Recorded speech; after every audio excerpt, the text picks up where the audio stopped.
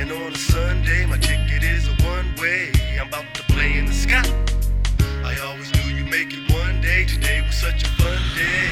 And I think I'm the first. I got out, free fly, touched the sky and fell in love.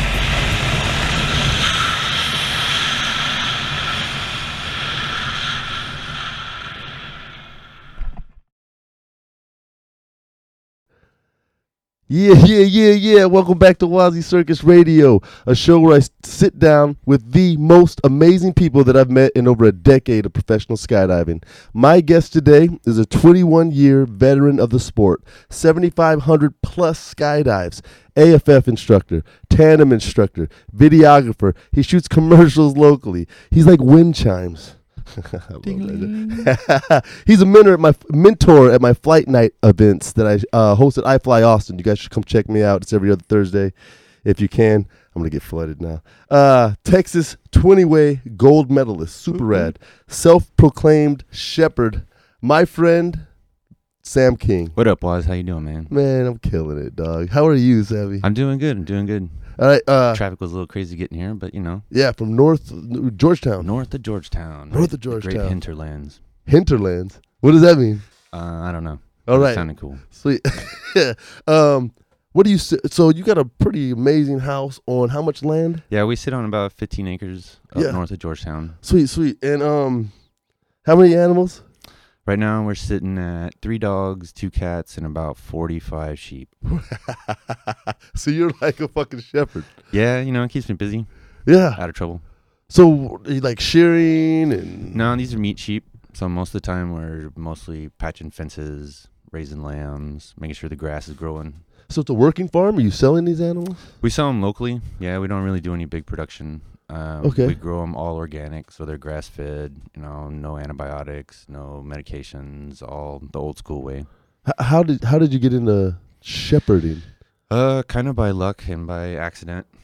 We were looking for a place outside of Austin, so we came across this property, and the sheep were already there. It's part of the deal, so we kind of like, well, only one way to learn, right? Just like skydiving, is open the door and dive in. I remember I came to your house. I went down that long driveway, and I was like, "What the fuck, son?" It was like a zoo over there. It's not what most people imagine when they see me. Yeah, no, not at all. That's not what I thought I was coming to at all. And then your cats run the house. Pretty much, yeah. We got a greyhound, a whippet, and an Italian greyhound, so some of the fastest dogs you can own, and then 2 cats that control all of them. You control everything. Yeah, I remember that. They're the cats running the ran house. shit. Yeah. So, you offered to teach my boys how to prepare. What do you say? Kill it, slay? Harvest. Harvest is a good word. It's a beautiful word. Harvest a lamb, and we could take it home.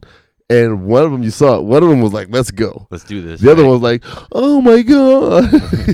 It's that whole uncomfortable cycle of life conversation. You know, at some point, we need to realize where our food actually comes from. Gotta realize what it takes to get it. Yeah, it's not a plastic wrap thing, man. Right. It was an animal. Right. At one point, that was a life, and then we're gonna use it to forward our life. And I think it's going to give them the opportunity to make their own decision on what they're going to eat and why they eat it. Right. Not just something they've heard. They're going to experience it. Well, I mean, I can't wait. And it's up to everybody to make their own decision on whether they're going to eat meat or not. But if you do make that decision, it's best to know the whole cycle, where they come from, what happens, how it ends up on your plate. Right. So do you eat mostly your own game, or do you guys still go to a H-E-B?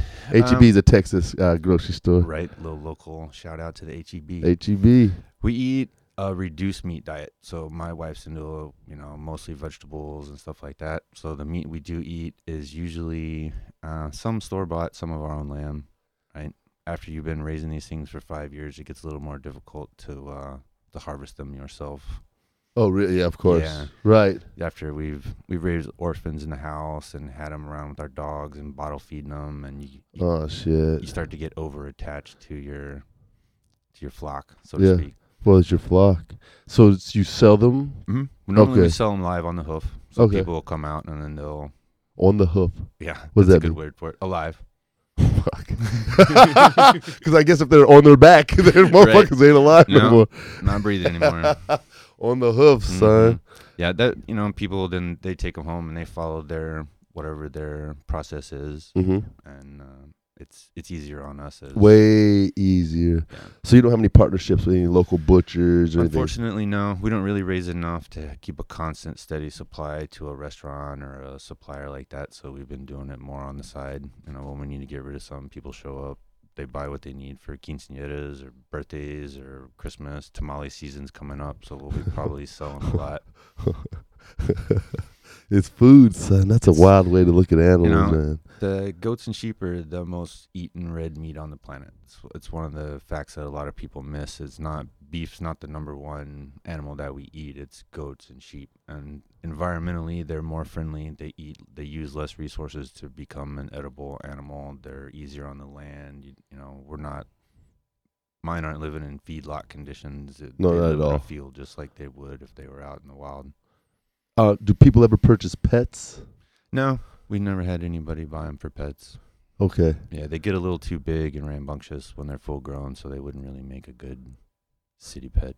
Right on. So, do you harvest them when they're fully grown? Is that what the deal is? Or No, is because we raise them all naturally on grass, it takes a little bit longer for them to get up to what people would call market size. Mhm. So normally a lamb would go to market about 9 months, right? And in our situation, they're usually closer to a year more old before they're ready to be harvested, in size and maturity. And that, unfortunately, it's that much more time to get attached to them while they're hanging around, riding out in the field. Yeah, just jumping around and playing and Mhm. shit. You're like, Looking oh. all cute and innocent over there. So, I read, what book was that? Dang it. I'm sorry. I can't pull it up right now, but it talks about the screaming. Oh, Silence of the Lambs. There wasn't Silence of the Lambs, though, was it?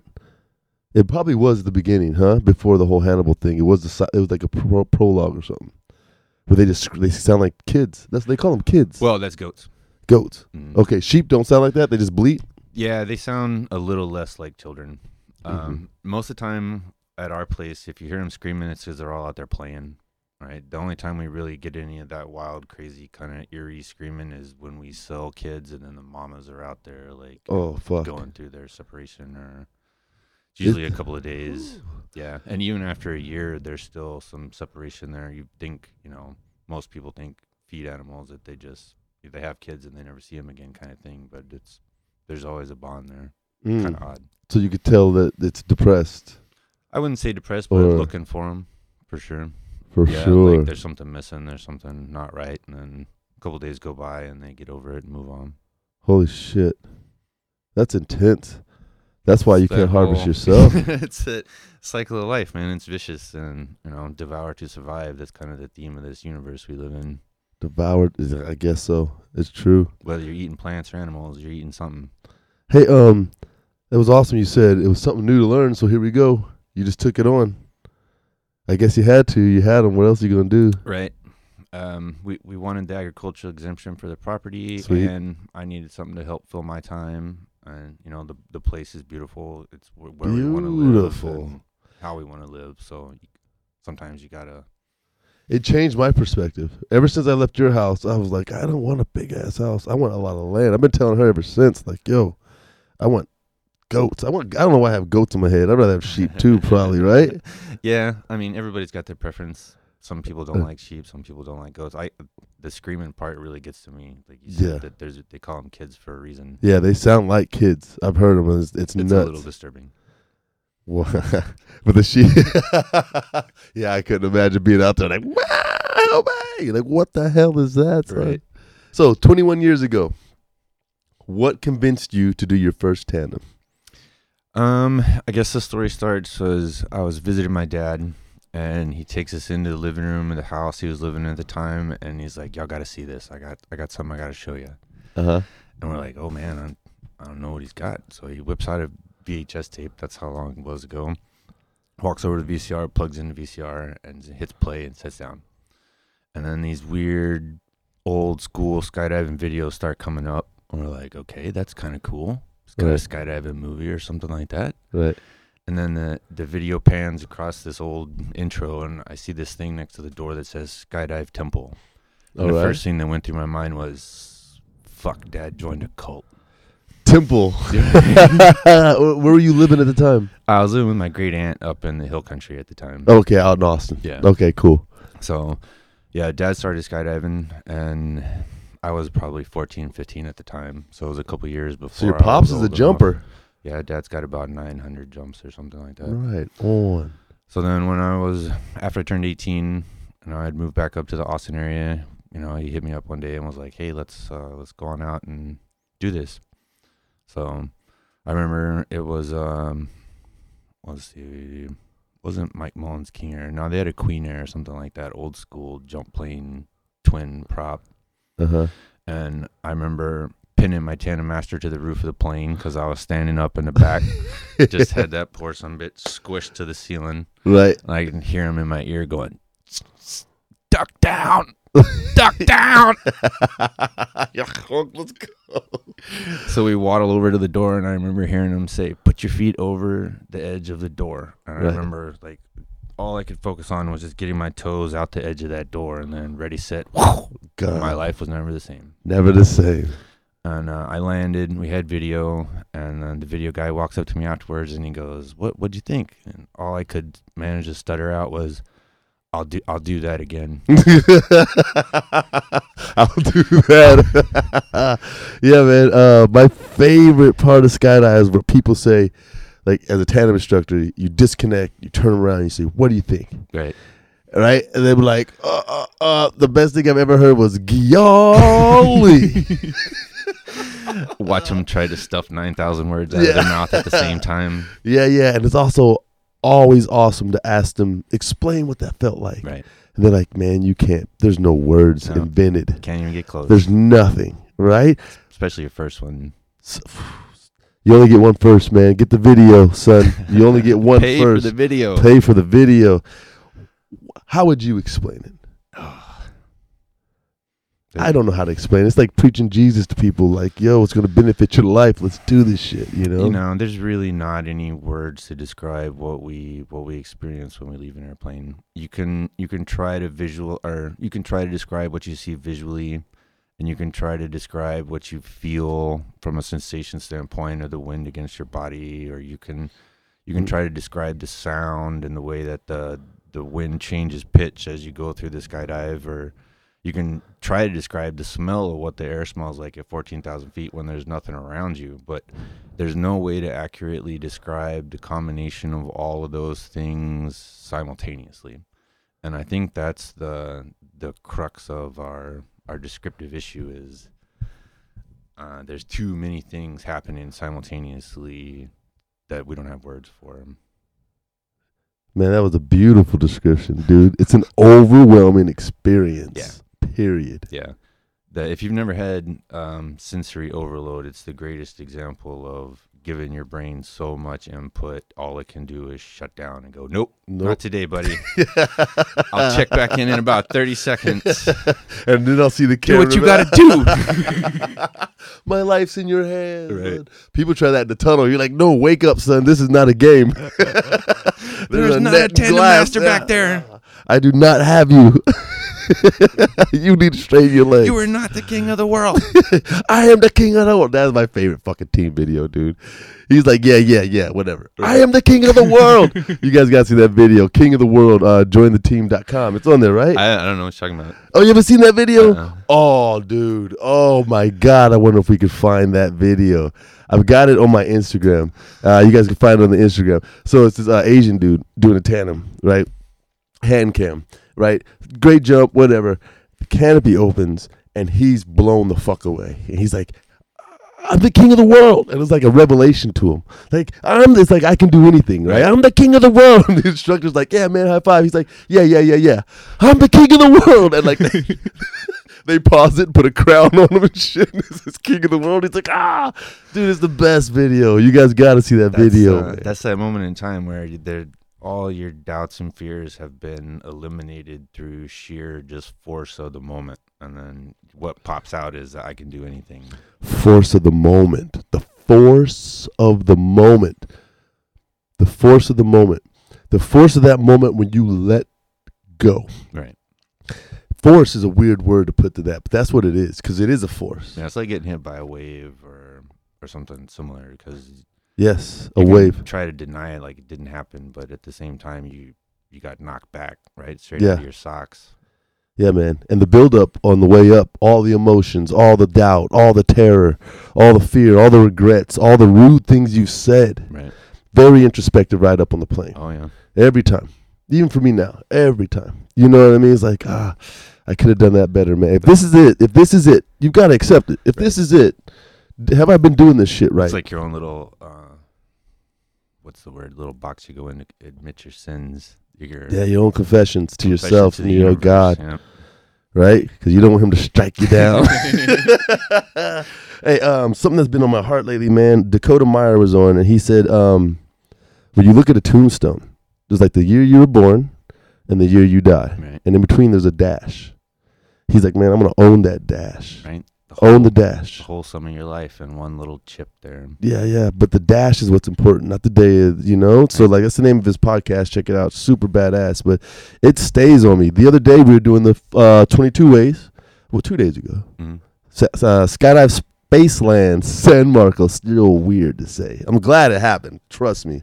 Thomas Hughes. Shout out Thomas Hughes. That was a great event. Place. Yeah. Great event, but it's still weird to say. But it was freezing cold.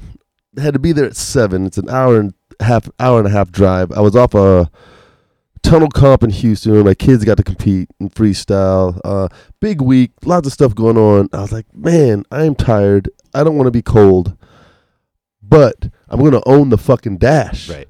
You know what I mean? I've got to push. And man, I showed up and you guys were there and all, 21 of my friends that I've known for how long, you know, and it was just, dude, and it was warmer up top because of inversion, right? Then, I mean, it was the perfect day to go skydiving. Yeah, once it cleared, it turned out absolutely gorgeous. Gorgeous. It's, you know, as a Texas jumper, we get spoiled because here it is December and it's just now getting cold on us. Yeah, and I'm complaining about 50 guys. I'm complaining about 45, 40. It was like 37 that morning. Yeah, but well, by the time we got up in the air, 40s, let's call it. Yeah, man, I'm Amongst soft. Friends, it was 32. Yeah, and you were sitting by the door. Yeah, I was sitting by the door. I had to cling on the outside of the airplane too. It was a little bit chilly. That's why I went in the office like, y'all have any insulated gloves? I'm a Texas jumper. I forget to buy these things until the absolute last moment. The last second. So if y'all had any of those, no, sorry, sir. So did you get some rubber gloves from was it who was Weldon having was hooking us Weldon. up with the rubber gloves. Yeah, thanks, Weldon, man. Shout out. So if you guys don't know and it's cold and you're jumping, you don't know, put some rubber gloves, like some surgical gloves on underneath your skydive gloves, and it's beautiful. Even for snowboarding, it's beautiful. It's phenomenal, It's but you're ready to sweat. Yeah, yeah. So maybe not for snowboarding. 'Cause that's just so it just so happens that Doug Jacques was on last week. He's a 70-year-old tandem instructor, travels the world, competes around the world still. Very active dude. And we dedicated that show to George Herbert Walker Bush. And then the next day we drive to Houston, or that night, I don't know, like the next day we drove to Houston, and then we passed his motorcade, you know, on the way down there, right? That was special. And then everything happened, and then I show up at the drop zone on Sunday for the big ways, and like we're honoring George Bush with this 41 way for his 41st presidency. I was like, man, this is a George Bush fucking week, son. But you know, badass Navy pilot, and he loves skydiving. I love skydiving. He touched my heart with his skydiving. Like, and I heard one of his last statements was, "I wish I could have got out of that plane one more time." Right. You know, that was the one thing. You know, if you look around that group of people that was on that jump, there were all different political persuasions, all different ranges of, you know, socioeconomic classes, whatever you want to call it. But engineers, attorneys, I don't know what JetBoy does, but wealthy people. Yeah, but it didn't matter. You know, we were there to celebrate a skydiver. You know, a dude that, I mean, think about your first jump is people shot up your plane and it's on fire and you got to jump out in enemy territory. That's skydive number 1.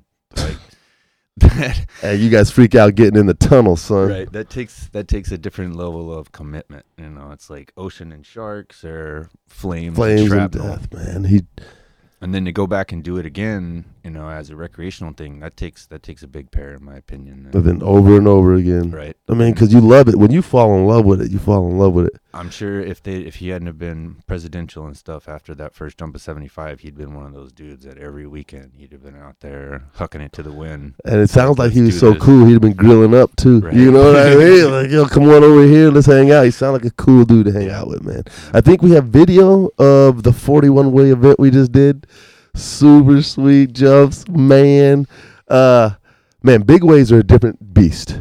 Big waves, belly wave, whatever, man. It's so I'm in love with the 2-way with my boy Sergio or Dusty Shaw or fucking Steve Downey. Any of those Mudbug, any of you from Eric Michael, any of you high level flyers out here in Texas that I'm around, where I can just get out and stop thinking. My body disappears. I'm just carving. We're moving around. It's fun. It's zero responsibility other than your body, but I'm so confident in it that it's an out-of-body experience. Right. It's the greatest fucking feeling, man. Definitely. I swear.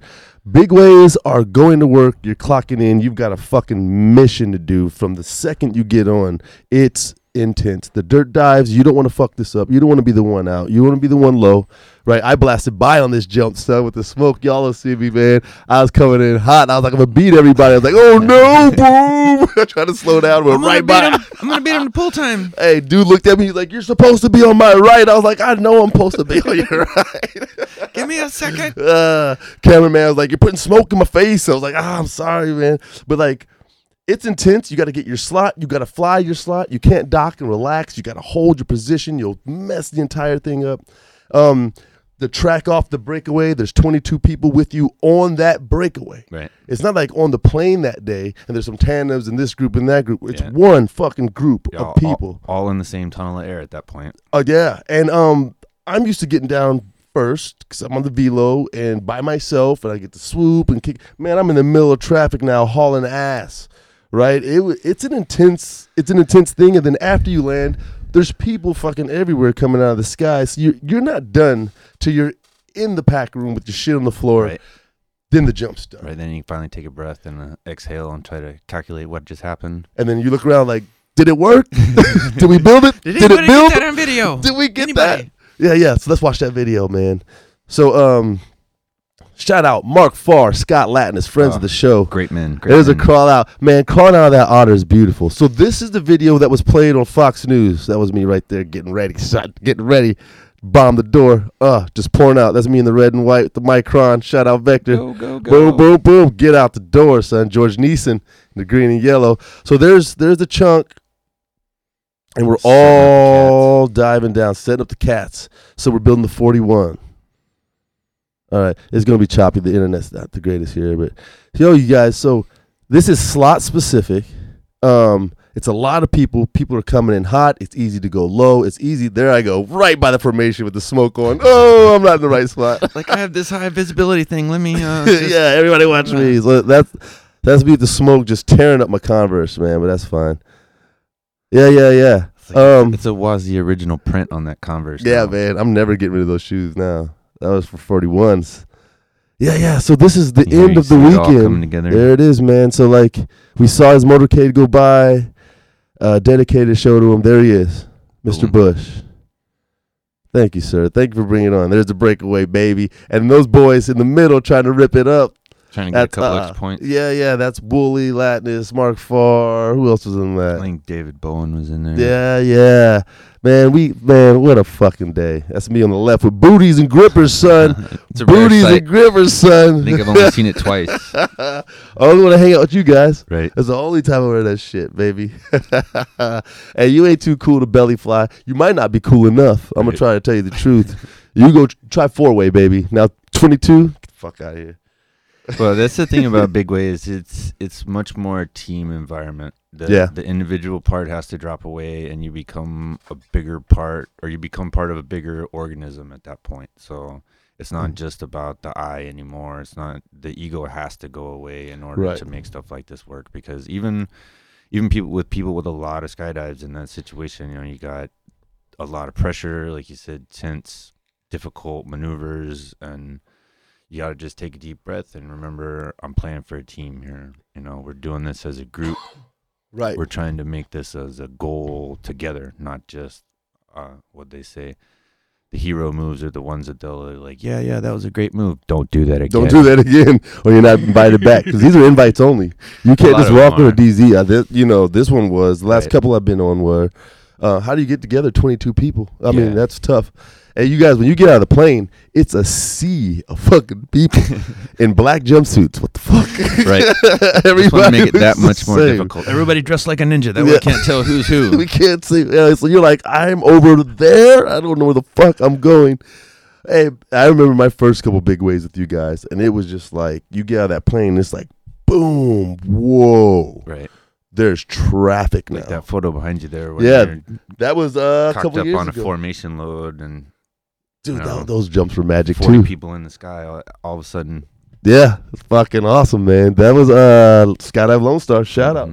Yeah, that's the King Air. That's the Otter from somewhere. I don't remember. Skydive Midwest probably. Shout out Keith. Even not, shout out Keith. All right, so largest skydives are 78 way. Yep, 78 way.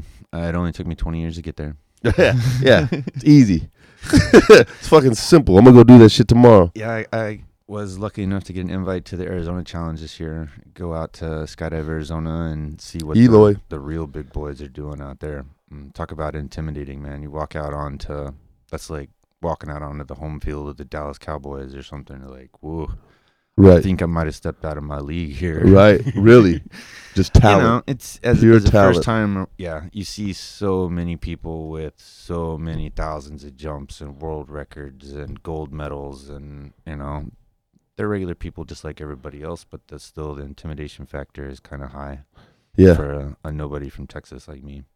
So in the 78 way, you definitely break in waves. Were they using alternate landing areas for that? Skydive Arizona has a pretty big multiple landing areas to begin with, so it really wasn't that big a deal. Where you came into the pattern kind of determined where you were gonna land. So that's not bad at all. With that many people, by the time you tracked from 5,500 or 5,000 feet down to $3,000, like you've moved a long distance. Right. And usually, most of the time, I was finding myself out in the desert, kind of by myself. So, like, all right, I'm alone now. I'm just gonna find a spot in between these trees and doesn't seem to be anyone around. Land and start walking back. Yeah. Yo, so that's how they get those two out. They have you track from 5.5 to 3. Get the fuck out of here because you got to make that space. Yeah, if you're on the outside edge, you definitely, if there's two waves coming out behind you, you're definitely gonna want to cover some ground on the way. As flat and as long as possible. Yeah. So that the guys behind you don't catch up.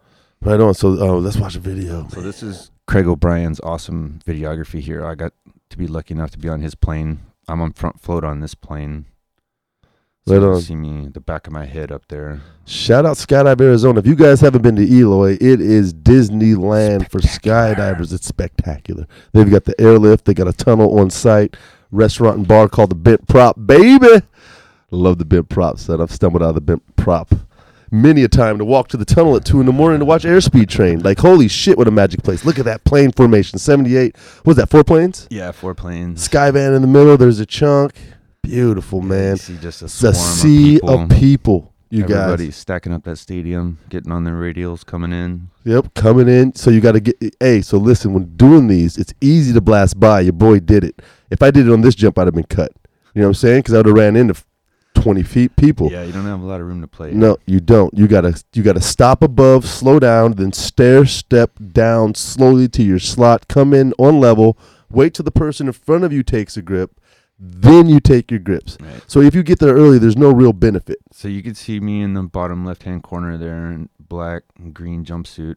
I'm at the formation for a good, 10 seconds, 15 seconds before my with the slot white gloves even becomes available. Right. So you just got to show up, wait till everything that's supposed to builds around you. Have patience, and then get on when it's your turn. See, they're trying to close it. It's not easy. People flying chunks. Wow, look at that. Time to go. Track. So this is the first wave out. And then so the second wave. This is what we mean by tracking. You got to track or die. You got to get out of there. And look at the number of canopies here when Craig opens up. It's just a waterfall of parachutes everywhere. Those are all your friends, man. You're all sharing a sacred space, man, for a minute of your life. You know, Right. after this one, I got to thinking it's a lot like, what do they call it, ordeal dances, right? So back in the day, people used to get together and do really crazy ordeals, let's call it, for no other reason than to just for dance for the gods, right? And that's kind of how I look at this big way stuff. Is it's ephemeral. It lasts for 2.5 to 5 seconds, Right. but it took years of dedication and work and commitment to make it happen on the Wow. part of 70 different people, and the energy that surrounds that and the power that goes along with it. Like you fly up to that thing and dock on it, and it's like you're sucking electricity off a lightning bolt. You got all of those people with focused as tight as they can be focused, all on the exact same thing, all at the exact same time, all with the exact same goal. And then it creates this, unique situation, let's call it. No, a powerful field, Right. let's call it. Yeah. Just a massive grouping of human potential. Focused and accomplishing. So that's the thing about big ways, guys, and belly jumps. I know y'all want to free fly and try to touch hands. You never get together. Yo, these big ways work. And Right. that's the weird thing. Like when Mark Farr puts something together, he's like, stand there, grip this, go there. You're like, this, what the hell is he talking about? And you get in the sky and everybody's focused, like laser focused. We fly our slots, whether you understand what's going on and then you see the video, you're like, oh, that was dope. Right. I didn't know we built that. You know what I mean? The dirt diver didn't look like that. Yeah, that's what separates the organizers from the jumpers, is that vision that, all right, we'll put these dudes here and these dudes here, and then we'll spin all of it, and then it'll come back into this new thing. And that's the next level shit right there. But there's something to be said about all those people so focused on a common goal, working together selflessly. Right. Has nothing to do with you. You get your dock, you disappear in the Right. formation. It has nothing. There's nothing you can do other than something stupid Right. to have yourself stand out. So it has nothing to do with you. Ego needs to be gone. This is a group function. And then the safety and awareness of your friends and the love you have for these people and the joy, especially when you think it built, whether it did or not. You look across like, this shit built. Even the ones that aren't successful, they're still a crap load of fun. Definitely. I've landed from skydives that weren't successful, and we got everything we wanted to do, but everybody's got an ear-to-ear grin. Everybody's slapping the high fives. Everybody's talking it up when we get in. Did you see that? That was amazing. I've never done that before. It's Right. the next level of fun. Yeah. Go buy your beer if that was your first. Never done that, huh? Quit landing in the water. So, no speed limit event. It's a Scott Latness event. Right, Latness, and then I think him and Tom Jenkins started it years back down Okay. at Skydive Spaceland Houston. So many of them. Shout out Spaceland. Right, it's one of my favorite events. It was my first formation events. My first 40-way events were all with Latness and Mark Farr and all those guys down at Spaceland Houston, and that's where I kind of got to cut my teeth on this big way stuff. Right on. It's weird coming from so many years of skydiving and then picking up not anything that's new, but a new level of something that you really love. I never really considered myself a belly flyer, even as a tandem master or doing AFF and video. I was always just a free flyer who was working for jumps. Yeah, me too, buddy. And then after I decided to retire from tandems, I was lucky enough, Mark Farr and John Farrington, those guys were like, hey, man, why don't you come do some belly flying with us? And I'm like, you know what? These are cool guys. Maybe it's not free flying. I'll go try it. We'll see. We'll just go have some fun. And it turned out to be a new facet, a spectacular new facet of skydiving for me, that it helped me grow as a person. It's challenged me, gave me new goals. It's really pushed me forward. Yeah, man. And now I want to get my 100-way, right? Yeah. Everybody's chasing that 100-way. Yeah. And then see where it goes from there. So your first tandem was at Temple?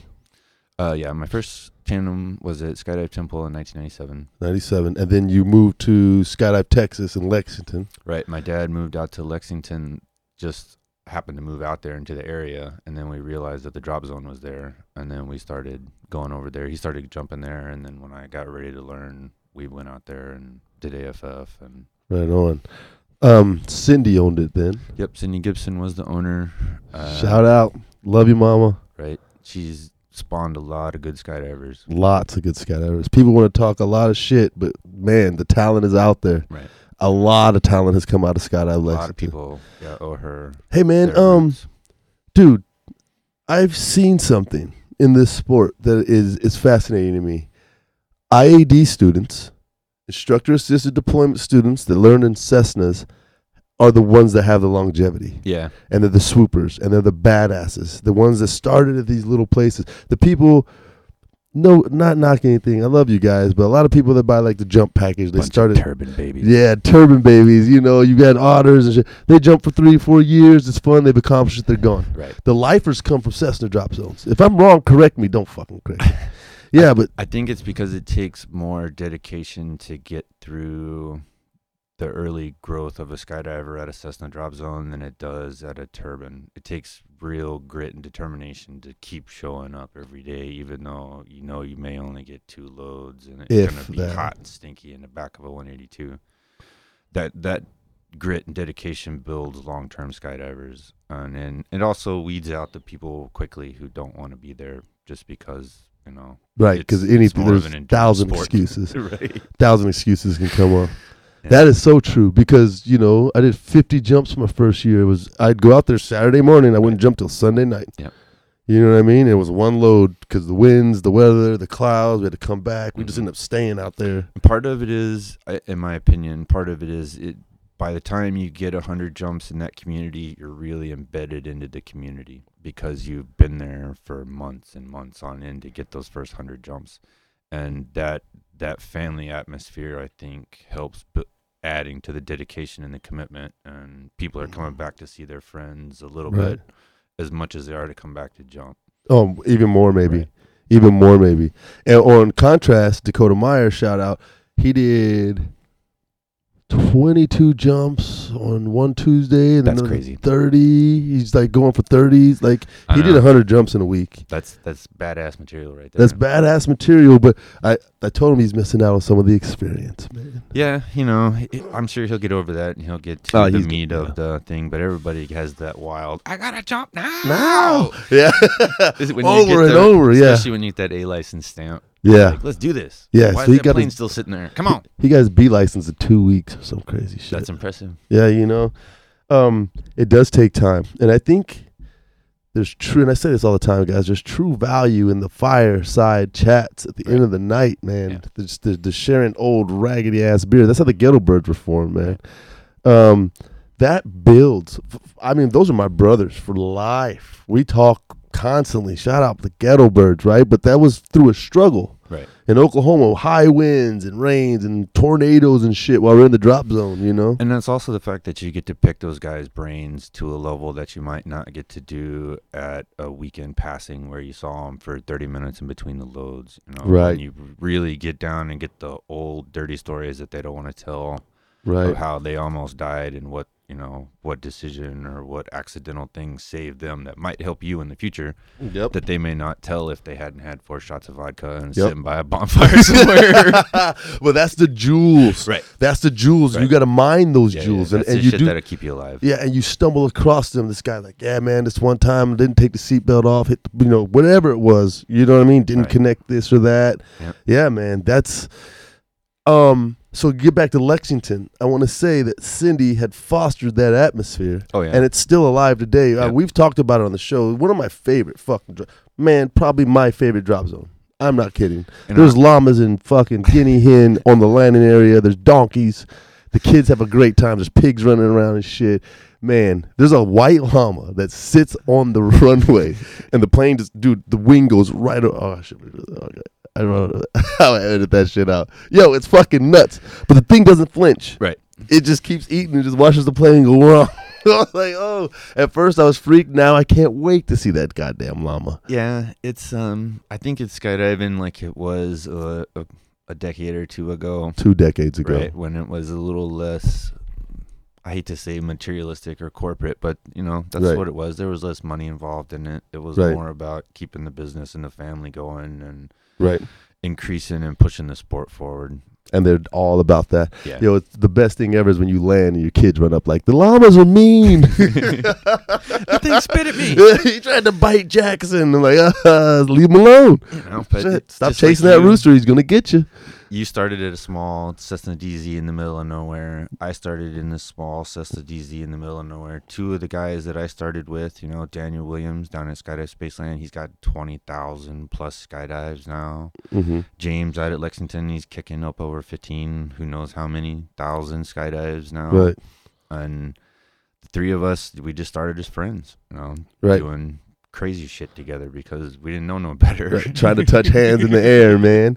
It's like, you know, I did my first night jump with those guys. Our very first one was a hop and pop.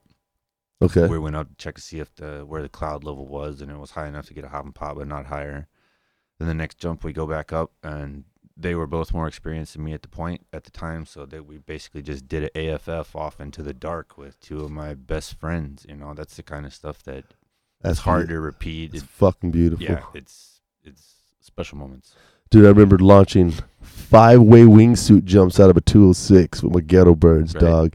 Like, I would, in the suit, go rear float on the Cessna, my foot on the step hanging, and then we'd put 3 on the wing, Right. and then 1 dive in the door and go do a ghetto bird 5-way set on our wingsuit, just flopping around. But, you know, if that's all you know, you don't know no better, that you're just making the impossible come true. And that's Yeah. what really teaches you that, you know, impossible is nothing. Nothing. Just a word. Right. And it helps you appreciate the fucking otters. Oh, man. And my favorite beast, the King Air, baby. Fuck you in your door. I love that motherfucking duck. 8 minutes? I can't, dude. Yeah, I got to do my AFF level 1 at a Mike Mullins King Air. Oh, that's dope. Shout out Lexington. Mike. Shout out Tennessee Skydiving. Yeah. West Tennessee Skydiving. I remember going through AFF course, and they're like, all right, when you get in the plane, you need to be ready to skydive. Get out. And, you know, I had done an observer ride in a 182 prior to that, and I was like, what are they talking about, dude? It took us like 25, 27 minutes to get Right. up there. Like, I'm going to have some time to, you know, Right. go over in my head, think about what I'm supposed to do. No, Yeah. you sit down in the King Air and put your helmet on, put your goggles on. Hold now. on. Right now. And, you know, that's probably my infatuation with King Airs. The first turbine I ever jumped with Mike Mullins plane. I just thought about that. That's why I love them so much. I have an attachment to them. Yo, the King Air in Monterey Bay, which will be out there in February, fast to Right. 18 grand. And I mean fast. Like, if you were not connected to your student by the time the wheels were coming up, you're behind, son. Right. Like on the runway, I'm like, the listen, same when we time. get to the door, click. All right, you're ladder. All right, ladder, help me tighten this. You're gonna crouch down, arms crossed. You're scooting Dude, backwards, yeah. trying not to slide to the door. Man, if their helmets weren't on, by the time you're at 1,000 feet, the door's gonna open on you, Wow. and you're gonna be behind. Wow. Yeah, it's fast, dude. The clouds used to pass us like this in free fall. It was the greatest, but that's a long ass skydive. Right. And Yeah, we're the gonna be- ocean over there. Check it out. That's And, dope. But as a tandem instructor, man, Woo, it's a lot of work. so I came from a DZ with 182, where 9.5 was 12. 12. Funny how that we're, works. we're at 12,000. We got Nobody 9.5. knows the difference. They don't know the fucking difference. And then got to Dallas, and we're doing 13 maybe, right? I got out to Monterey doing tandems, dog. Oh my God, we had 13,000 feet of free fall before we deployed the parachute. I was used to getting out at 13, Right. dumping with 8,000 feet of free fall. So my routine was, 360 left, 360 right, spin real hard, back at the camera, look at the bay, boom, pull. Yeah, that back in the day, that was it. When you get to Monterey, you're like, I'm at 12,000. I do I'm that at again. 12, do it again. You're just like, oh, it's ought to be. Yeah, This is that- just a long, and on video, shitting your pants. Because you can't check your, you can't check Right. your altimeter. It You feels wait like for a you've been beep, but you falling don't for know if the 9 beep. days. Dude, Yeah. it's a month. You're like, I gotta roll a novel up of this motherfucking dog. Trying to look out the bottom of your goggles. Like, I think this dude's going to kill me. Dude, you're looking at the dude like, come on, man, we gotta be close. He's like, nah, man. No. 9.5. We're 9.5. Oh, shit, no way, we're at 9.5. Yeah, that was the best, man. I miss that shit. You never know. Man, somebody was telling me that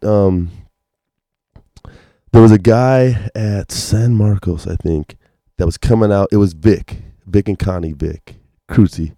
Shout out Vic. He was coming out to do his last solo skydive.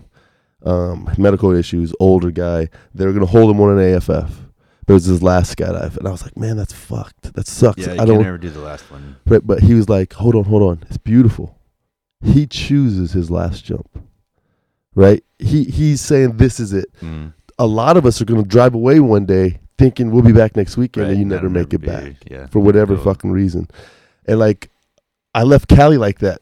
I left a day or two earlier than I was going to or something. And I was like, the last jump, I didn't take it as serious as I should have Mhm. because there was no way that was my last jump. Right. But it was. Yeah. And that's what happens when you jump a lot. You don't take the seconds of free fall. You don't weigh them as preciously as you should because you're No, just 'cause you packing and think getting on the there's gonna be plane. You're more. gonna go more. But dude, every time you let go of that aircraft and you roll over and you look at your friends and the wind takes your body and your head down and you're fucking blasting through, man, that needs to be celebrated Right. one by one, Yeah. section by section. Look at the exit. Look at I'm coming in, son. Look at the dock. Like, let's talk about that. What did that feel? But we don't do that. Well, that's one of the things that makes skydiving improve as it ages, is because as you increase in the number of jumps and the time that you've been doing this and your skill level, you can savor more of those nano moments than you were able to when you're like, oh shit, where's my, where are Of my course, handles? of course. Where's my gear working? Right. And that's one thing that I've training 4-way this year. We'd leave the plane and I'd look at the plane and be like, wow, this is awesome. Right. New stuff I'd never done before, exciting, tense moments, but you have to be able to breathe it in and realize what you're doing. Otherwise, Right. like you said, it'll blow away. And So you'll never see it again. I broke my leg on a tandem a few years ago, and I did another 300-400 more, but I knew I was done. Right? I was done being the hero. So I knew I was going to stop doing tandems soon, especially when I started at iFly and I was going to San Marcos on weekends, working 5 days a week at iFly, getting beat up, then going out there. Skydiving's way easier than working in the tunnel. Guys, I'm going to tell you right now, free fall There is ain't so no much glass in free nicer. fall.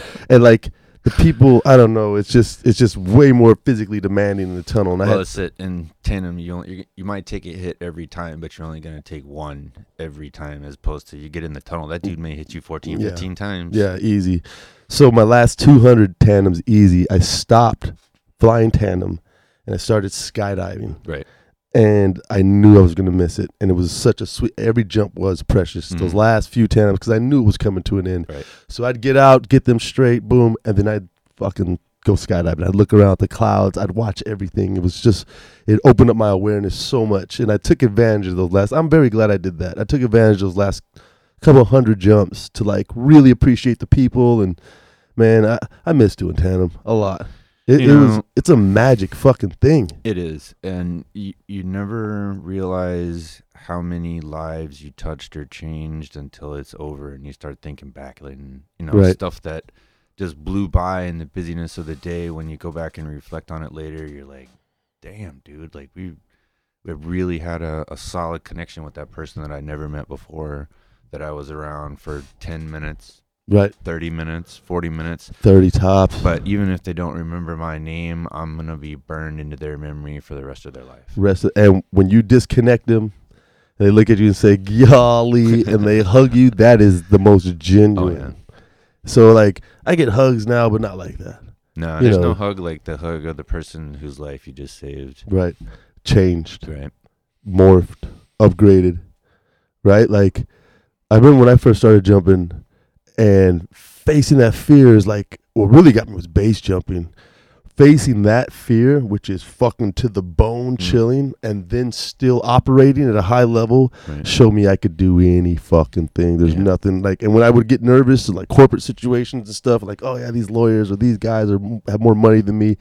I'm like, man, if I can face a tower in the middle of the night in Oklahoma, these guys ain't shit right now. You know what I mean? It gives you a pride in yourself. Skydiving gives you a pride in yourself. That's how you asked me on the questionnaire, how did it change my life? It made me feel like a human being and not some black guy. I'd always been just some out of place fucking guy, right? And I found myself as a person in skydiving. That's how it changed my And I life. think that's a theme that you see, especially through the long-termers. Like we found ourselves in this sport, and that's one of the reasons we don't leave. Right. It showed us who we were. We weren't necessarily skydivers before that, but we're the type of people who become skydivers and who stay skydivers and who make new skydivers. And Right. Right. It taught me the same thing, to be confident in myself, and that no matter what situation arrives, I'm going to be fine. You know, that there's never been a doubt. There's been a couple times I went, oh crap, this could be the end. But there was never a time when I said, all right, I'm going to stop fighting and let that go, you know, and just give into my fate bullshit. Yeah, fuck that. I'll scream. I'll cuss my fucking parachute out. Motherfucker, open. Right. How many chops you got? Just 7. Just 7? Just 7. So all sport or tandem? Mostly tandem. Yeah, I have one sport rig. Okay. Cut away at 75 jumps where I packed myself a bag lock. Oh, did you? I packed the Mae West. I packed the fucking, I wrapped my fucking. You know, I'm glad my first one was a bag lock, because it's one of those really easy to identify, like, oh shit, that's definitely not going to work. Right, yeah. And I still remember that 5-cell canopy opening over the top of me, like, all right, I don't think this was any better than the bag lock, but it probably landed a little softer. What was it like? It was like a 5-cell Raven. Ravens, dude. Dude, those Ravens are beasts, man. Old school. I got buddies that started basing on Ravens. They were great. Yeah, it was. It had, I think my first jump might have been on a Raven. I still remember looking up and seeing that the toggles were sewn to the risers and thinking, somebody's trying to kill you. Somebody wants you to die. Like, isn't that supposed to be Velcro? This one's sewn on. What do you mean sewn on? Yeah, it had like E-thread through the toggle sewn to the riser. So there was no Velcro in the attachment. That's how they were supposed to be attached. And you reached up and grabbed the toggle and then just break the E-thread and fly the parachute. Holy shit. Yeah, it was a little bit crazy. Holy shit. Yeah. And on a 5-cell. Hold on. Let's stop at that right fucking now. Let's stop at that right now. Do you guys understand what this cat just said? Listen, man. I've never heard this in my life. So they would tack the toggles to the reserve risers with some light, easy break thread. Not like, I'm sure they had their reasons. But it's not a stow like we got these days. You don't stow the toggles. They would sew them down when they repacked your shit. And when you reached up, you had to like fucking tear them. Well, the scary part was that they didn't tell you that they were sewn down. So you look up there and you're like, whoa. Why was I paying this rigger?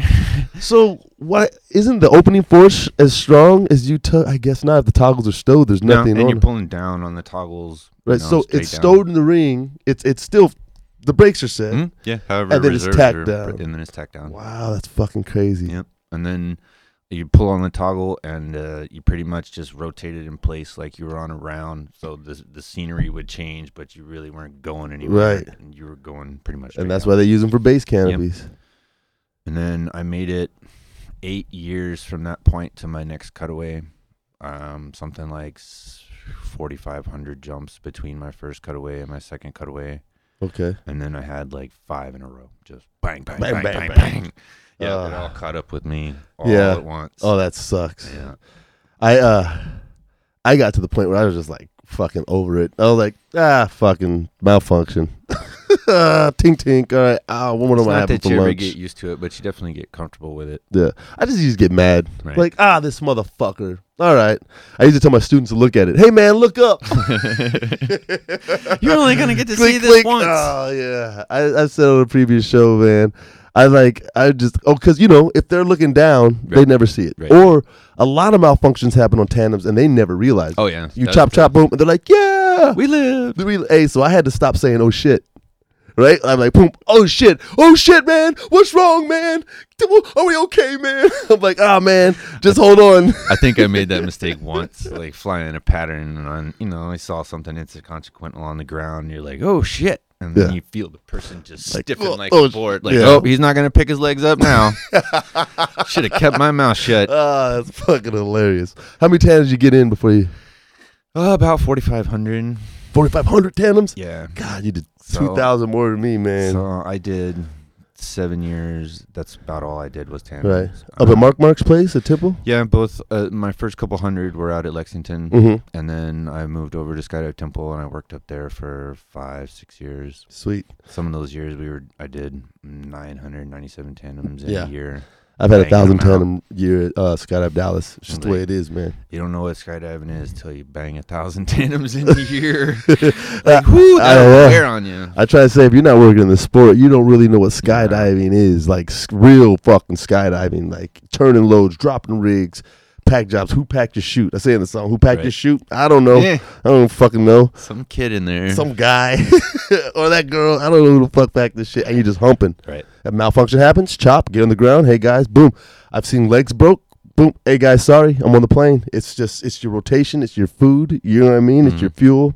Man, shout out to all professionals, man. Yeah. It's a tough grind, but I know it's all love and joy, but you know you're working sometimes. When it's 108, Austin, Right. you know what I'm saying? You're working, You know, you man. do those 50, 60, 10 weekends, and you get home, and it looks like you've been in a fight with a rubber hose for 3 days. You yeah, got bruises just bruised, everywhere. bruised, You can thighs barely bruised. move. Yeah, man. and your arms and shoulders are burnt from flaring and running parachutes all weekend. It's And then I'd have to wake up Monday and edit video. We used to take the videos home with the DVRs and edit them and mail them out. So I spent Just sit there all for day 2 Monday. days. Yeah, just dog. What a crazy way of life that was. It's not like that anymore. With the digital age and the It's a little bit easier on the video guys these days, yeah. Yeah. Chop and edit. People are a lot more used to using digital technology, so you don't have the blank stare when you turn the camera on. right. Say something, dude. Is Is it on? Or like, I remember we were trying to transition people to USBs. So like, I don't Right. know what the fuck that is. I don't know how to use that. You know, like, I need a CD, a DVD.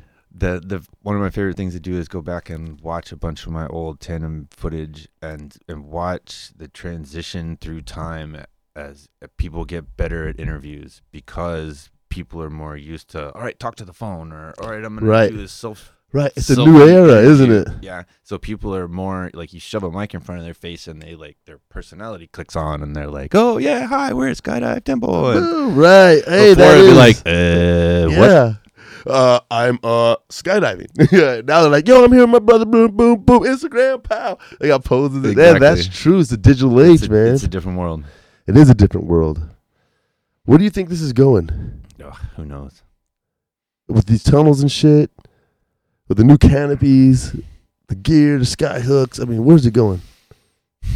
My big hope is that we see a lot more integration between the free fly world, the angle world, and the belly fly world. Right. Because up till now, we've had fairly substantial walls between the communities, right? Like Right. the number of people who are really good at belly flying and really good at free flying is, what, 20, 25 on, you talk about 100 weight plus qualified, like that's a low number of people. But Right. I think to grow our sport, we need to aim toward getting more people to that, where you could go do 100 weight free fly and Belly. belly. Well, that's what I'm working on. Right. And I fucking love it. And it's really hard to integrate the two skill sets together, but it's one of those things. It's a road we're going to have to walk at some point. Right. If we keep diverging farther and farther apart, then you create more cliques in the sport, less family More walls, unity, more right. walls, right? And But it's such a specialized thing, man. Like, to be really good at big ways, all you can fucking do is big ways. If you want to be badass at 4-way, you got to fly 4-way over and over. You want to free fly or angle dive, it takes hundreds and hundreds and hundreds of skydives to get this shit. So it's kind of hard to be that well-rounded. It takes a decade. yeah, it's called dedication. Yeah. Yeah, that's what it takes. Fucking A. So we got a Sammy freak out somewhere out there in the universe. Yeah, so we normally do Friday freak outs. We might still do a Friday freak out, but we're about to do a real life freak out, son. From the deep in the vaults of, I'm not going to tell you where this was. Right. Where and when have been hidden to protect the It was names. more than a year ago. All you people at the USPA. It was more than It was probably a decade ago, yeah. You could tell from the PC 101 it was filmed on. Oh, PC 101. Yeah, the old school. I had a PC 9. Is that right? It was big and heavy as fuck. I got a video in my kid's room of me shooting video in industrial haze, but you can see a big ass metal bracket on the side of my helmet and this giant. Well, the cameras are still big, but this thing is like a brick on the side of my head. That's it. I thought I was the shit with that thing, dog. Look how small it is. Yeah. It's awesome. With this big old lens, like I got the super wide angle 900-degree lens. And I'm like 20 feet back. You could see the whole sky through it. Hey, dude, I'm in the worst sit fly position ever, and I thought I was killing it on this tandem. Like, I'm sit flying with a tandem. The first camera setup I flew was a ProTech helmet with a big-ass metal squid-looking mount on the top of it, and then, like, a big JVC mini DV camera on top of that. Like, it was a ProTech? Yeah, it was a ProTech with a metal mount screwed to the top of the ProTech. That used to be, like, the beginner video kit in the back of Parachutist magazine. For a ProTech? Yeah. Did it come with a chin cup? It had like a football style. Okay, good. It had to have something. Yeah. Because if not, that thing's going to move. And, yeah. I hate chin cups, but they make the video better. Chin cups and an eyepiece. Okay. All right. Eyepiece. Fucking snag piece. I've got, I don't know, 1,000 jumps or so with the eyepiece and never had any problems. Did you really need it? It helps a lot. It does? Yeah. I believe so. I mean, if you look out at the pros, at the big dogs in the video world, everybody wears one.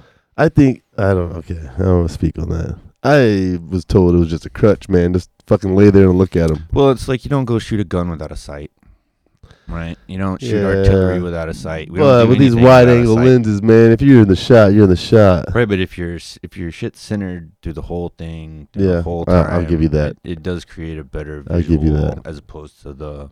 Right. know? Yeah. And stabilization, and then modern cameras has come a long way with that, so you don't get it as bad, right? It looks a little cleaner. Right. But, good framing is good framing. Right on. And it can be the difference between did that weird little thing that I caught out of the corner of my eye get on video or not, as opposed to I know I'm looking at what I'm trying to record. So what I was taught was fly up to the student, find yourself in the reflection, go down 1.5 feet and stay there.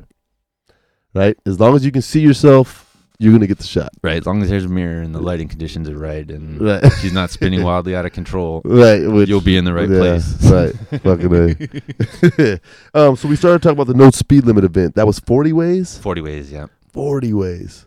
Yeah, it's 2 planes, full up, everybody go, go, go. Mm-hmm. And you've done the sequentials? Yeah, those are all usually multi-points.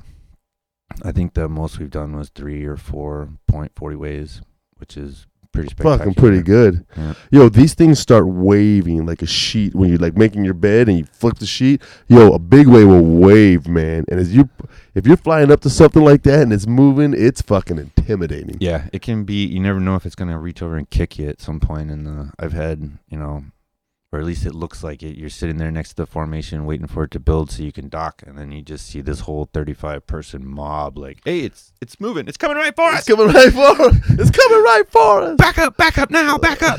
If not, is there a Friday freakout we could maybe what? Nope. Oh, internet's down in the studio, guys. Not a surprise. Right on. So, we're in the east side of deep downtown Austin right now. Deep in deep east side. The east side, the hood, baby. The hood, baby. I love it around here. So, you've been here before. Once, a long time ago in a galaxy far, far away. Yeah. So Tom Jones used to film in this same studio, and you came here to see a show. Alex Jones. Yeah, Tom Jones. I don't think he was ever here. All right, okay. Yeah. Alex Jones, Infowars.com. For those old school Austinites, back in the day, the Last of Us locals, I guess early to mid 90s, Alex Jones was on cable access TV, and this was the studio that he shot out of. So like you would turn cable access on late at night and there'd be Alex Jones with just a mic and a table, preaching the good word on the airwaves. That's crazy. So one night, we were imbibing and we decided, let's go see that dude. So one of my buddies knew where this place was, and we're like, all right. So we all pile in the car in the middle of the night and head on down to the east side to go see Alex Jones. And at the time, he had no following. Nobody knew who he was. It was just the crazy dude who got on the TV in the middle of the night and would take you would call and say whatever you want, and he would just go, yeah, next. Right. Yeah, next. Oh, you got a conspiracy to talk about? All right, let's do this. Right. Oh, that's awesome. Yeah, it was crazy. Yeah, so like I said, we're in the hood. Something happened to your friends outside. Oh, yeah, man. So I'm down here, and we're hanging out watching Alex Jones, and my buddies are like, well, we got to go do that thing. I'm like, all right, well, go do your thing. I'll be here. Right. Come back when you're done. So like 20, 25 minutes goes by. I'm watching this dude take weird phone calls on the what used to be the internet, let's call it. That was cable access TV back in the day. Was the Were you guys in the big studio right over here? Sick. He just had like a real simple, like 2 seats and a table set up in front of him.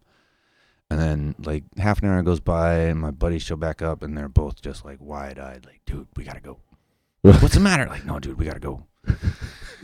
Like, all right, let's go. So we get out in the car and I'm trying to drag the story out of them. Like, what happened, man? And they're like, well, we tried to do something. It didn't work out so well. Like, well, you give me some details. Just what's happening? And they're like, well, we might have been trying to buy a nickel bag off this guy on the corner a couple blocks down. Right. Like, all right, you might have. Like, yeah, but it didn't work out like that. Like, yeah. And like, so we walk up to the guy.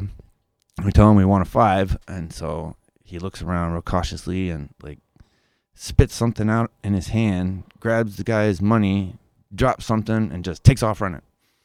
So the guys walk back and they look, and he had sold them a pebble for $5. They got that crack rock on the side of the street in downtown Austin. Oh, I love this area.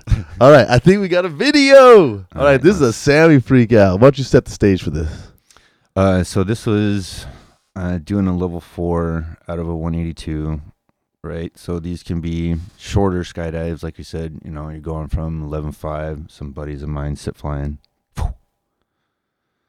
So level 4 is the 90s, 180s, 90s, right? So release dive and they got to do release 90s. dive and turns. Yeah. Usually 90s, 180s if they're doing good. Right on. And this is before tunnels. Way before tunnels, yeah. Or at least before there was one in this area. Right. So Check in, forward, down, up, go. And away we fly. And away we fly. Now, this is a student I jumped with on his level 3. And even in a baggy jumpsuit, I was kind of on the edge of my flying ability. Not ability, but speed range. So you can see how flat he is. Yeah, he's flat and he's stiff. So Stiff he's as a going board. slow. So you can see me here starting to like, oh, man. Oh, crap, he's going slow. So I'm all cupped out, trying to get as much as I can. Look at them legs. I'm like, all right, he's turning, but he's not. All right, that wasn't bad. Yeah, nothing too crazy. And then here comes pull time. Oh, shit. Get in there, Sammy. Let's just turning this into a goat roping. Oh, no. No. So that pause right there that you can't see on video, I'm doing the AFF instructor. Pull! Fucker. Oh, Jesus Christ. Oh, good God. And he looks me right in the eyes. Freestyle. Look, my kids do that. I'm giving him the pull signal, looking at him eyeball to eyeball, like, listen, man, you got one chance at this. Holy you should really fuck. pull. Where you at, 2,000? The 2 best, out. Boom. Holy fuck. The best I can tell from the video and debriefing it was he pulled at about 1,200 feet. Oh, my God. Listen. Hey, listen, if you're an... and I pulled a little bit below that. Learn to skydiveaustin.com. I'm not chasing you down there, motherfucker. We did this shit in the tunnel. You better pull, son. I'm tracking away at 4. I'm not playing with that shit. Hey, let's run that back, man, please. Good God. Yeah, that was a little exciting. Holy shit. That totally overdoes my worst AFF experience. Not worst because it turned out glorious, but that was fucking crazy. Man, before tunnels. That's why I don't jump with anybody that doesn't have tunnel time. You're not my student you just unless had you got to get 20 on the minutes, horse son. and ride, man. There wasn't a whole lot of other options. So as you guys see, his arms and his elbows are all dug in, right? So that's making him floaty and he's stiff, right? Really stiff. No and his arch legs from are the loose. pelvis. No arch from the pelvis, which means his hips should be down. But it's not so bad. If he just straightened his legs a little bit and loosened up his arms, he'd be fine. Altitude check. I mean, he's a heads-up dude. It's just his pull time scares the shit out of him. His head goes low because he's not pushing his left arm out to compensate. And then it's bad. Once you get scared at pull time and shit's going wrong, fuck. Oh, my Tension God. escalates. Here we go. Knees are low. He's knee flying. Here we go. Flip twist. Throw it. Ugh. Just pull, Lay out. man. Just Lay pull. out. Why are you down there? You just care too much. Yeah. I don't care that much, man. You can see I didn't Jesus look Christ. at my altimeter until right before he pulled, where I'm, at that point I'm already seeing the ground in my peripheral vision coming up like, oh, dude, how low are we? And when I look on the video, Let it play for a sec. it's roughly 1,500 feet. And then by the time I pull, I'm guessing between 1,250 and 1,150 when I let go of my pilot chute. and then my Cypress fires. So it's set at Oh my 750. God. So I was probably still sniveling at 750 feet when it popped the reserve. Oh my God. Hey, so what he dumped? Yeah, he pulled. All right. Otherwise, we'd have both just went into Cypress fire. Right. So here we go, guys. You've been in class. You've talked about this. You've seen videos. You've seen pictures. You've now got 2 out. Okay, I teach that you either didn't do a gear check or you pulled low because that's what fucking Right. caused it. Yeah. All right, so now you're 2 out. What are you thinking right now? Just take it straight in. I'm You got jumping a wide 9-cell open elliptical Texas. Yeah, you got and Texas a in front of you. reserve. So you can see in the video There you go. the canopies keep swishing back and forth shit. past each other. Yeah. Oh, that's fucked. Did you flare? I flared with the rear risers. But Okay. just barely. With I the reserve. Yeah, I was mainly just like, you know what? I'm just gonna take this hit and try to miss that fence. I would take this hit. Try not. Oh my Yeah, God. I couldn't really steer. I was more concerned with keeping both the canopies above my head because Right. You don't want. Yeah. I saw him dancing oscillating. game. Yeah, so you got the So when far you're that outside low? controls, one on Holy each side. fuck. Did you ever think about chopping the main at any point? Not at that low. Right. Yeah, you're under $1,000. Yeah, it's not a good Jesus idea. Christ. You can see the eyeballs of the cows at that point. Right. I've seen too many videos of people doing that and getting their main snagged in the reserve and causing, an unrecoverable malfunction too low to survive. So if you got all that altitude, you're still at 2,500, you got 2 out, make the decision, make your move. But if you're under $1,000 and you did something stupid like chase a student, Right. work with what you got, with get what it to you the got. ground safely. Because more Yeah. parachute is going to be better than less parachute. Man, that's why I designed the program the way I did, man. Like, when you fly with me in the tunnel and we're training on Learn to Skydive Austin, you have the dummy rig on. You're going to do 50, 60 pull Right. sequences. And you're going to stick your hand inside the BOC and show me that you're capable of finding it and then going. What happens is it's go time. Oh, yeah. You want to live. You might not find it. You're not confident you're going to find it. You freak out. Your knees go low. You're twisting your body closer to your hand. Anything to get this parachute out. And now you're tumbling through the sky doing flip twists on your back. Just making it worse. Happens that fast, man. So Making it worse. I'm not jumping with you unless you got tunnel time, son. Tunnel time with me. No shit, man.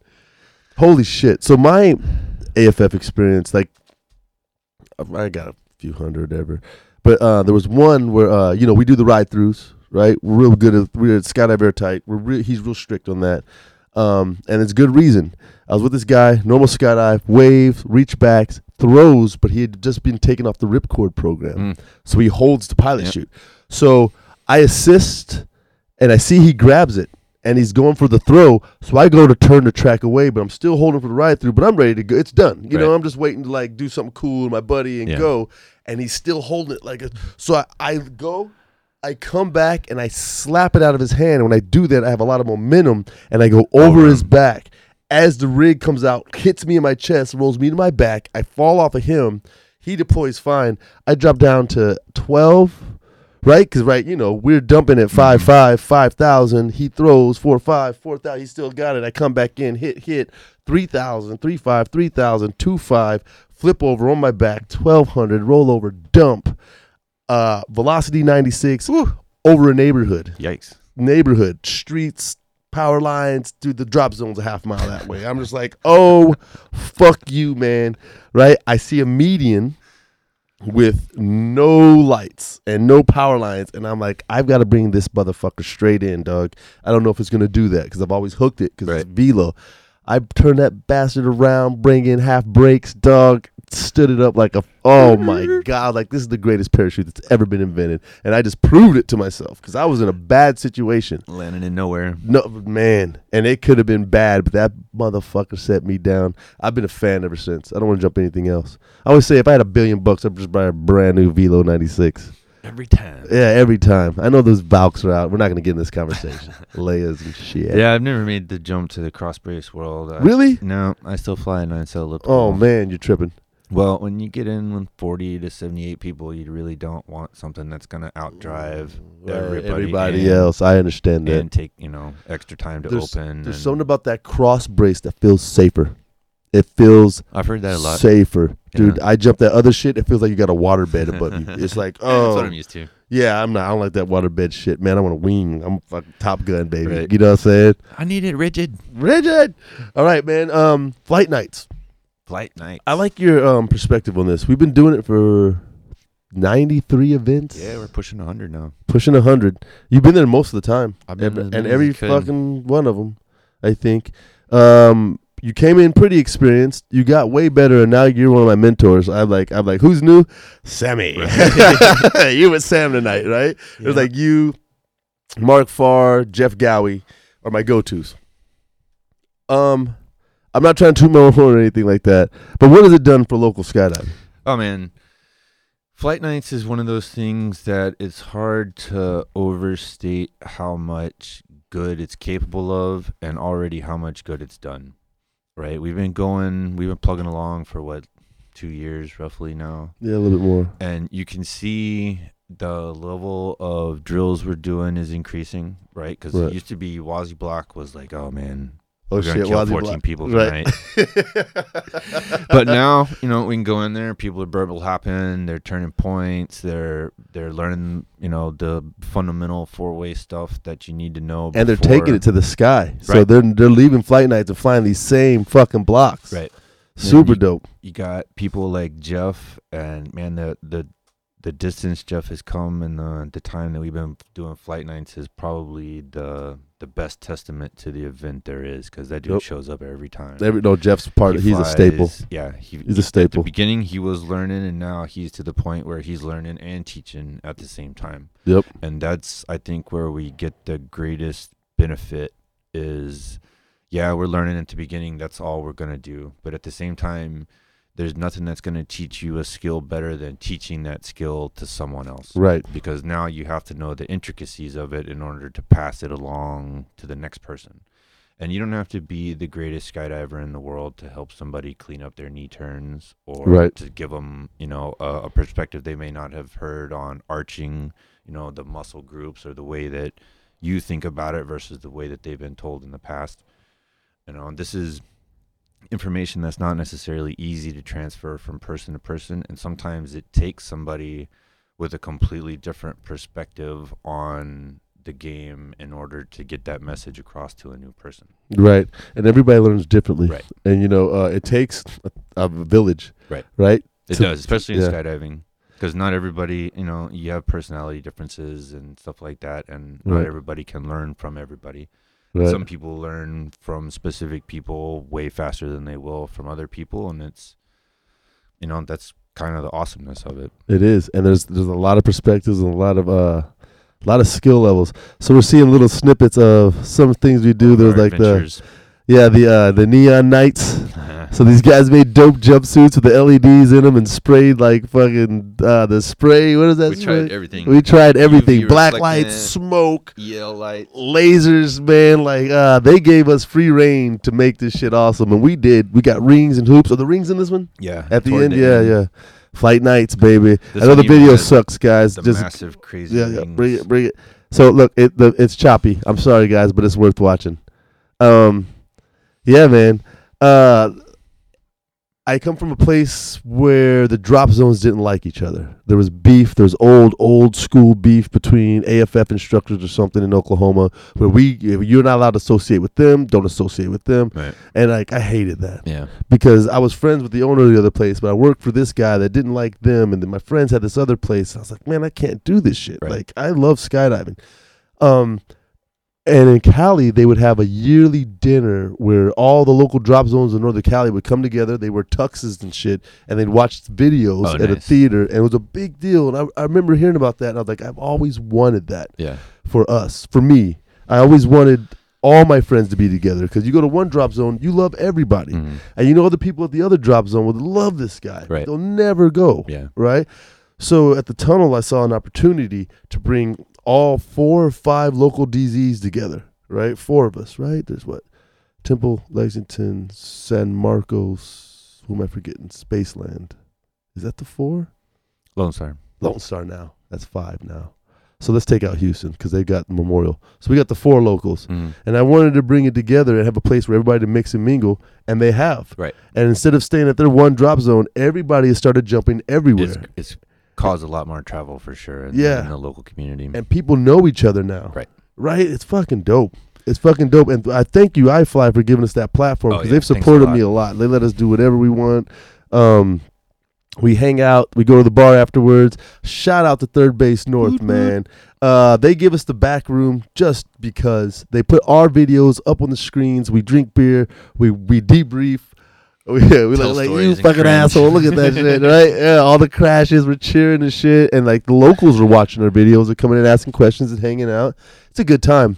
I would be doing one this week, but I didn't do it. It'll be next week. Okay. Yeah. Yeah, there's nothing better. There's no better way to increase your skill than slow, incremental, steady learning, right? You're not going to go out and overnight learn how to fly head down. You're not going to go out and overnight learn how to fly four-way.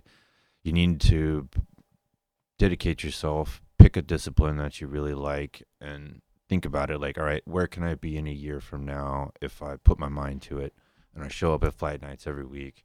And that small incremental change over time, you'll see yourself like, oh crap, I was just on a 20-way. Oh crap, I was just on a 40-way. Oh crap, I was just on a 78-way. Right. And before you'll know it, it's like me. I show up and I'm like, how in the fuck did I get here? Yeah. You know, I was just sucking wind at the tunnel doing 4-way. What was it? Oh shit, that was 2 years ago. Right. Okay. You know, maybe I put the time in. Total. You got to keep grinding and grinding and grinding if you want to get there. Yeah, perfect example of that is in the tunnel, especially around the talent that I'm surrounded by, you always suck. Right. It doesn't matter how fucking good you think you are. Danny Cordito comes in and does some crazy shit. You're like, I fucking quit. Just going to smack Drew Still down on the floor. You know, my kid's coach, Drew Still. Shout out Drew Still. Drew Still gets in the plane. He gets in the tunnel, and it's like, why am I even here? Right. You know what I'm saying? Like, this is pointless. So, but people watch you. They'll see you. Like, they'll come fly this one time, and you're doing your demo, and then they don't see you for 2 or 3 years. Right. And they see you again. They're like, holy fucking shit. You're like, no, I still suck, bro. I still can't do what he's doing. But that's not the point. Like, if you're putting in the small incremental work, you're getting better even though you don't realize it. Right. And a lot of times we don't realize how good we're getting because we're always pushing the next level. Yep. Like, if you're always reaching for the next perfection or you're trying to get this better, it feels like you suck because you don't get it. And when you get it, if you move on, you're never going to feel comfortable that you're awesome because you're always pushing yourself, even though you've accomplished all those things.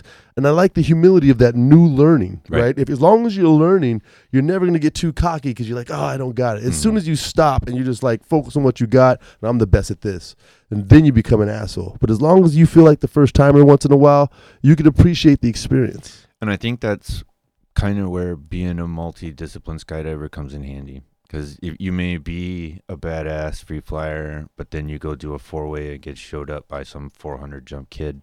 Oh, yeah. You know, and that just pushes that drive a little bit harder. Like, all right, maybe I need to work on my belly a little bit. And, you know, you sharpen that side of the sword a little bit. Then you go back and you do some more free fly with your buds. And, you know, you just keep working both sides, you know, pushing yourself farther and farther. And the bigger the chunk of the community that you can learn from, the more potential you have to learn.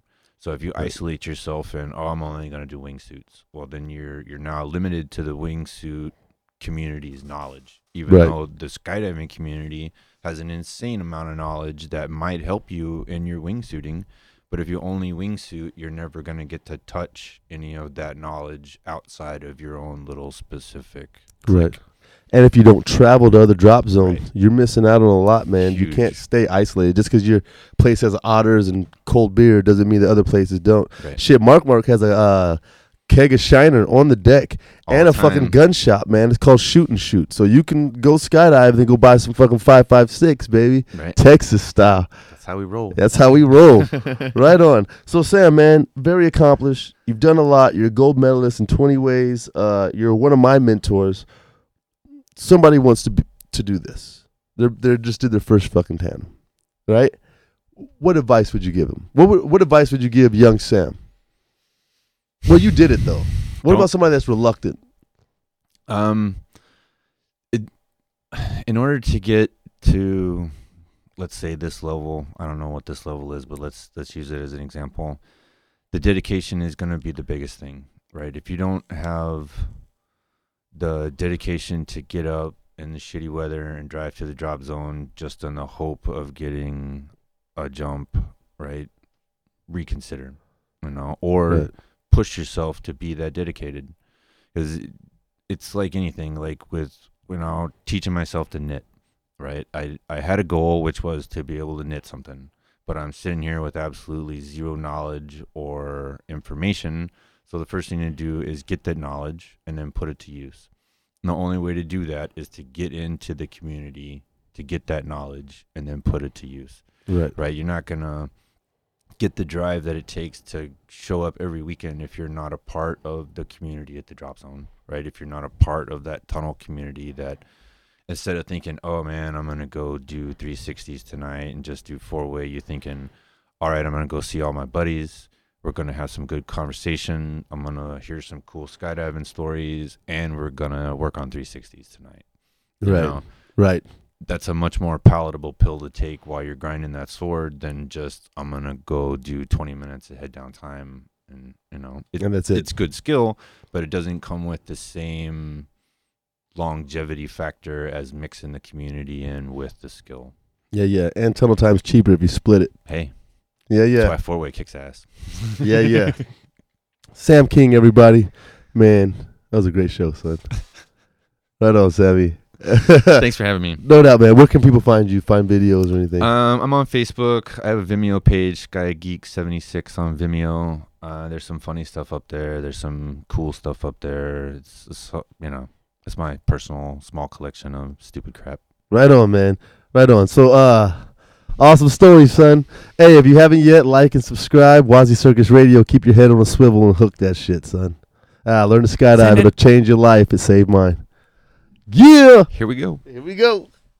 Yeah, let's go!